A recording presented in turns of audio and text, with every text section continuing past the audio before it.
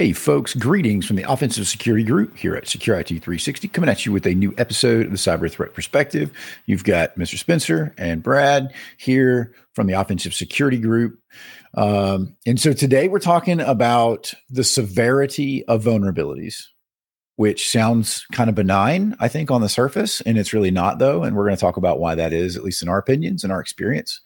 So Spencer, do you want to kind of give us your motivation for, this episode and kind of get us in the headspace of where we're at? Yeah, definitely. So this episode is Vulnerabilities and Severity. Explain it to me like I'm 5. And that's out of no disrespect to anyone listening. Sometimes I think, especially we all feel like 5-year-olds sometimes, so it's fine. Yeah, exactly. I mean, especially in cybersecurity where there's buzzwords and lingo and stuff like that, it can be hard to keep track of what everything means. And so this episode is really just about kind of demystifying what a vulnerability is, talking about that, and then talking about severity ratings, because we use severity ratings all the time, whether we're doing, a risk assessment and we're doing more of an audit GRC type of assessment, or we're doing a penetration test or some other offensive security type of test, or anything in between, right? When we're describing risk to people, a lot of times it's helpful to put a severity on that risk, right? How likely is this thing to realize? And so this episode is all about vulnerabilities and severity ratings, why they're important, how they're not perfect, and why you should not rely solely on severity ratings alone to determine risk.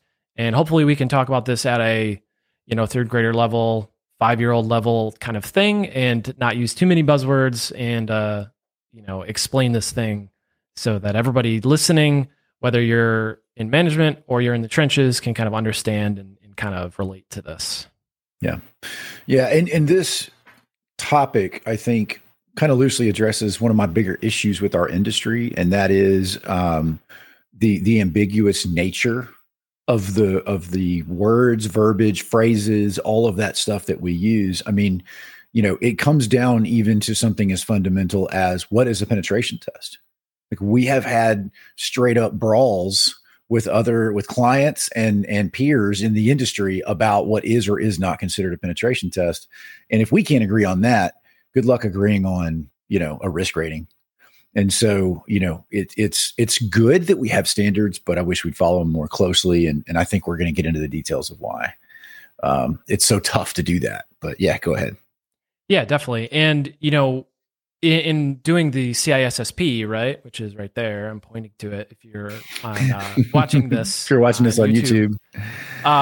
But, vulnerability, threat, risk, those are foundational elements to information security that you learn when you start getting into the security thing or risk management, that kind of thing. And there is a famous tweet by Casey John Ellis, which kind of articulates these various different things that I just said very nicely. And I'll read it. But a threat actor is someone who wants to punch you in the face. A threat is the punch that's being thrown. A vulnerability is your inability to defend against that punch. And risk is the likelihood of getting punched in the face. And I think that is a perfect example of, what a vulnerability, a risk, a threat is. And it helps put a tangible example on it that we can all relate to. Mm-hmm. So that's the groundwork, right? So a vulnerability, it's a weakness, a flaw. It's something that could potentially be exploited to cause harm. The problem being, and kind of the core of this episode, is vulnerabilities themselves don't take into consideration a lot of things, right? Such as existing mitigations and, a exploits in the wild, other things, right? So that's the first kind of conversation piece, I guess, Brad, is, what is a vulnerability and what does it not encompass, kind of thing. Yeah, no, that makes perfect sense. And it's easy to get confused about that, especially if you don't live in this world and talk about it all the time. And we see this really commonly when we're presenting reports and we're saying, hey, this vulnerability exists in your environment. And it's in most cases, we see these conversations when we start talking about a higher severity, which we're going to get into severity in a minute, but we start talking about a more serious vulnerability. The client almost invariably will ask, well, what does that really mean to me? Right. what happens to me if I don't fix this, or how big of a deal is this? And so I think that's, one of the key elements to the communications of vulnerability is, is communicating that. But even that does not include, like you said, existing mitigations. So what are some examples of existing mitigations? Like first things that come to mind for you? Yeah. So, I'm an internal pen tester. So, naturally things that come to my mind are, if let's say you found a weak password on an admin account, but that admin account has MFA everywhere, right? Yeah. There is a vulnerability because that's a weak password. But there are, compensating controls, if you want to use the CISP language, or mitigating factors that prevent further abuse of that account, right? That's one example that comes to mind. Another example would be, things like, let's say TLS. TLS is a good example. Maybe there's weak TLS used, but everything is sitting behind a WAF inside a DMZ, and it's not directly accessible externally, right? You can't get to that internal resource. So there are compensating controls. There's existing mitigations that affect the impact of those vulnerabilities. Yep. So I think, okay, so I'm going to try to break that back down to a 5-year-old level, because there were some terms that you threw in there that I think are important to talk about. Keeping us honest on that. Right. And like mitigation, like understanding a mitigating factor. All right. So that phrase is something I think we should break down. And I also think we should break down compensating controls, because they're not the same thing in all cases, but they have overlap. So for example, if we're talking about risk mitigation, right, it's going to be a thing that you do, and it can come in 3 forms. It can come in the form of a process. It can come in the form of, people and education, and it can come in the form of technology, right? I think I did all 3 of those, right? Yep. So people, process, technology, those are the broad categories of what we consider to be a mitigating factor, right? Or where they can be sourced from. An easy example of that you mentioned, right, which is having a WAF. And I think that is probably the most beautiful example of mitigating a vulnerability without eliminating it. And what I mean by that is, let's say that you have a form that's vulnerable to SQL injection. Okay. And hopefully everybody knows what that is. It's basically a way you can inject characters into a form field that would potentially cause the database to do something bad. Sticking a WAF in front of that and allowing that WAF to protect that form will help protect or reduce the risk of that particular vulnerability being exploited. Doesn't eliminate it, because the form's still vulnerable, and there are ways to get around that particular mitigating factor. But a WAF put in front of a vulnerable application is a great example of a mitigating factor.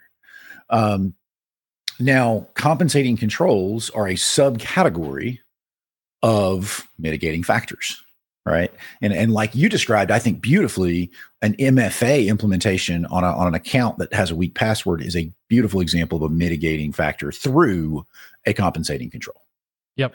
Does that make sense? I think we articulated that correctly. Yeah. And there are various types of compensating controls, and you learn this is getting deep into the CISP body of knowledge, right? The common body of knowledge. But there's different compensating controls. There's different controls, right? There's administrative controls, technical controls, detective controls, right? So maybe your a compensating control is like, hey, we have a detection for when this bad thing happens. We might not be able to mitigate it completely, but we also have this thing that's going to tell us when that bad thing happens. So there's all sorts of things like that impact the impact of a vulnerability, or that affect how bad that vulnerability can actually be if it were to be realized, right? Agreed. And that's the core of this discussion is vulnerabilities are great, and we're going to talk about severity soon, but that's great. But we also have to pair it with compensating controls, other mitigating factors, or other things that we have in place in our organizations that affect that vulnerability being realized. Yep, I agree with that. All right, so does a mitigating factor affect the severity of the vulnerability? That's a great question. I am going to put my consultant hat on and say it depends. It does. It does depend. Because like everything else, I don't think, information security service, it's not always black and white, right? And I think this is one of those areas where there are definite tried and true cases where, yes, a compensating control or a mitigating factor in this case does decrease the severity of a vulnerability, but there are many cases where it doesn't. Yep. So it depends is the bad answer. It does depend. And so I would say, it requires a little bit of objective analysis. And what I mean by that is this: we got dinged back when I worked in the banking environment. We got dinged on an audit for not having encrypted protocols in the DMZ. So we were communicating via plain text protocols like plain text SQL, plain text HTTP for APIs and stuff like that in the DMZ. The reason we were doing that is the transaction speed and volume could not be decrypted properly by a hardware decryptor. So technology did not exist to properly decrypt the rate at which we were sending traffic. So we had to send it in plain text. Otherwise, we had no visibility from an IPS IDS perspective, right? Yeah. So, however, what we did was we physically isolated those networks. Like in the data center, nothing could touch those networks. The only things were on the network were the computer sending to the other computer, literally. And so it would be impossible without compromising the machine itself to sniff that traffic, right? So then the question became, and this is really kind of me, in my younger days, getting my lessons in this world of vulnerability mitigation, all that stuff. The question became, does the vulnerability still exist? Undoubtedly, the answer is yes. I am still using a vulnerable protocol. However, I have reduced that risk to a point that is comfortable with the risk tolerance of my organization, which is a whole nother podcast, by the way. We don't have to get into risk tolerance. But the point being is, without fully patching or eliminating the vulnerability, it will still exist, but you can mitigate it to a point of minimal exposure to the organization. Yep. And that's a really good segue to Severity, right? Because that unencrypted protocol, that vulnerability itself, if you look at it in isolation, that would be a certain severity rating, right? That would have a certain, CVSS score, if you're familiar with that. Yep.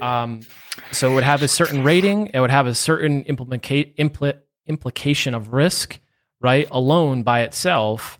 And then you pile on to that the mitigating factors, the compensating controls, the network architecture, and all that stuff, and that would affect the severity rating in the risk of that vulnerability itself. And that's where the severity rating discussion kind of comes into play.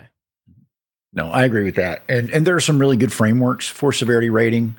I don't know if I'm skipping ahead to talk about the CVSS scoring that we use and why it's important, but again, to your earlier points, kind of culminating to the concept of severity is a starting point, and there has to be context. Yep. Yeah. And the CVSS is it's a foundational framework. If you're looking at pure, vulnerability rating, CVSS is the most widely known. If you expand that just a little bit and look at kind of risk frameworks and risk mitigation frameworks, you look at things like DREAD, and there's other frameworks that you can evaluate risk based upon. But just talking strictly about kind of severity rating, CVSS is the one that kind of comes to mind that most everyone is going to be using. You're going to see it in risk assessments. You're going to see it in pen test reports and everything in between. And the goal of that severity rating is to label how dangerous a vulnerability could be, right? So when some vulnerability comes out in Microsoft Word and it's got a CVSS score of, 8.9 and it's a high or something like that, roughly by looking at that label in the score, how dangerous that vulnerability could be.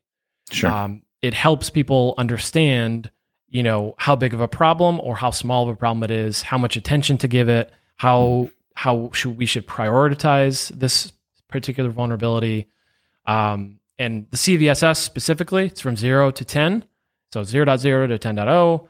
And it, it features critical high, medium, low, informational. Pretty basic, but a pretty foundational component to vulnerability rating, severities, and things like that. Yeah. And I like that also the CVSS has conversion charts for like dread and some of the other, risk rating systems that are out there that are less common. It's easy to convert because a 10-point system, it's simple math. So I do think it's a solid one. I like that in some of their newer versions in like 3.1 and 3.2, they're talking about revamping things a little bit because a reason that I would probably pose against what we're implementing version 3.0 right now. We're looking at later this year coming out at 3.2 and skipping 3.1, but there are still issues with it, in my opinion. And so there are still like my favorite example is Suite 32, that I think is like a 9.8 or something. Like it's insanely high for something that can't be exploited and presents effectively no risk. And it makes me sad to present that every time, Yeah, we always have to preface the discussion like, hey, this really doesn't deserve to be, and here's why. It doesn't deserve to be this high. Here's why. Because a lot of that stuff is academic, right? It's academically or potentially possible, right? Mm-hmm. That exploitation of this thing could happen, right? Under very specific circumstances with very specific parameters and things like that. So the Suite 32, the TLS stuff, the downgrade attacks. Now the downgrade attacks are getting to be quite real. There's some real applications of that, but most of those, like you're talking about, we definitely agree that those are way higher. And it's a good conversation point for clients. And I think it's helpful that we have those discussions. I agree.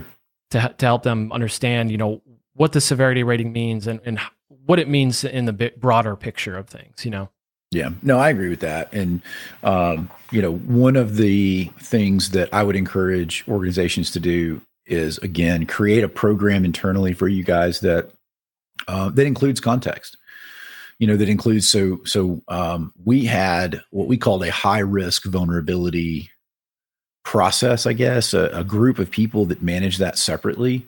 There were hurdles that had to be met. So, for example, if it was exploited in the wild actively right now, that bumps it up a notch. And so if it met these 3 or 4 criteria, it was real, and that way we didn't get weeded out. And what's important to remember about that is a medium, like a 4.5 or a 5.2 on the CVSS scale, could have as much organizational impact to you as a 9.8, maybe even more, depending on what it is.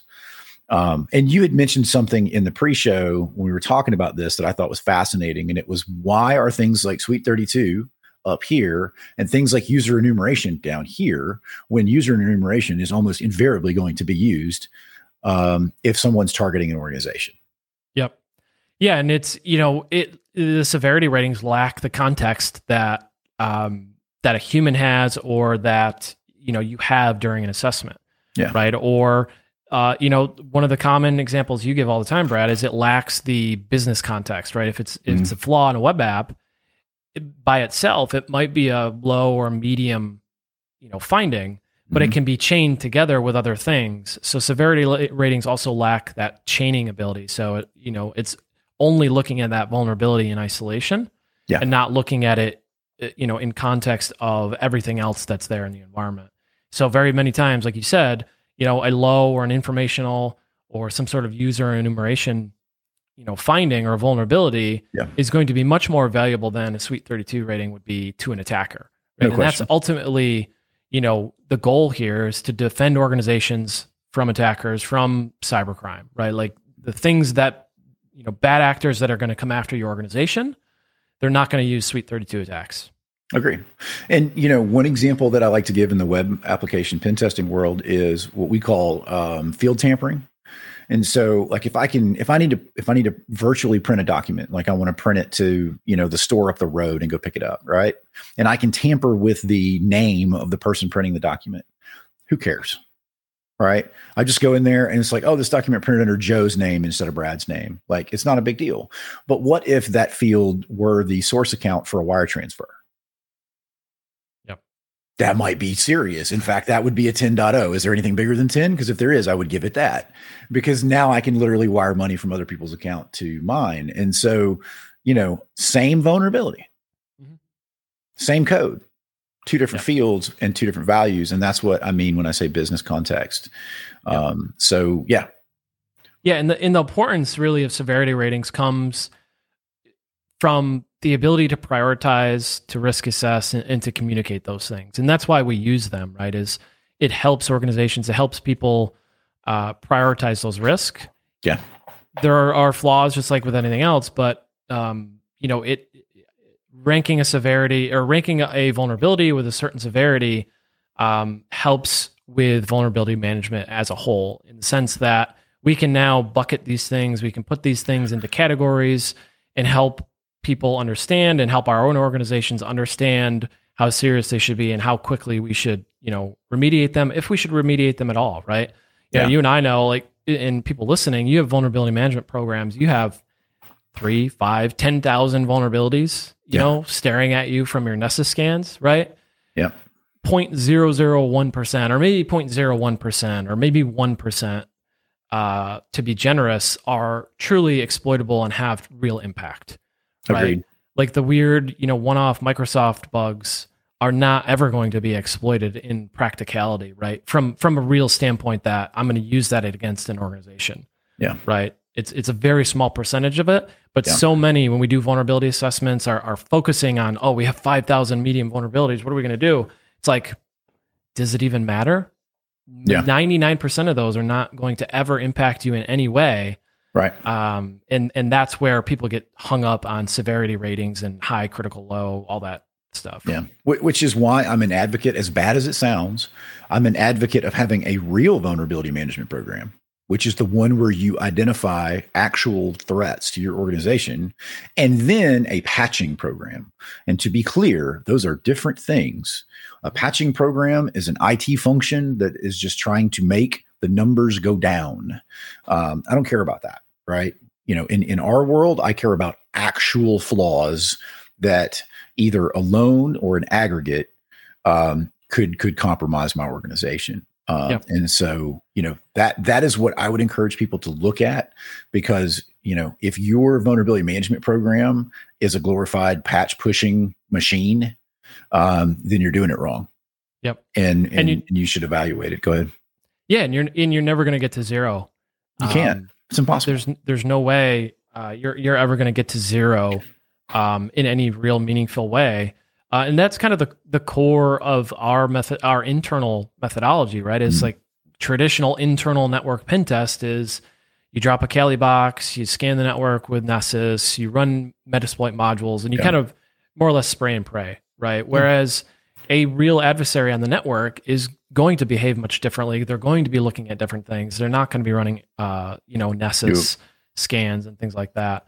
So that's kind of the core foundation of our internal methodology for internal assessments, right? Same with purple teams. Any other kind of assessment that we do is very much threat oriented, threat focused, to help organizations understand the real vulnerabilities that are going to impact their organizations. Yep. And in fact, I had a conversation with somebody, I think it was last week, and he said that his first pen test he was ever on, the report was 500 pages. Woo. Now, immediately that tells me whoever did that pen test had no flipping idea what they were doing. And, I'm not trying to say that they didn't do a good job or whatever it is. I don't know who they are. I don't really care. But the point is that dude had a vulnerability scan, and he got a comprehensive list of vulnerabilities. He did not get a comprehensive list of true threats and realistic risks to his organization. And that is our goal. Our goal is not to find as many, CVEs as we can in your environment. Our goal here is to identify, true real risk. Yep.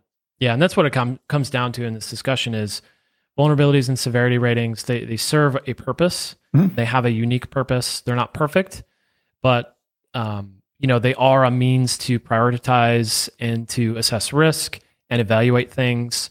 But ultimately, they do need to be taken in context. Like you said, they're subjective and they lack context. And that's an important piece to this discussion. And hopefully we've helped articulate that point that, vulnerabilities, severity ratings have a unique need, serve a unique purpose. Yeah, they do. And they're still valuable. I don't want to discount that.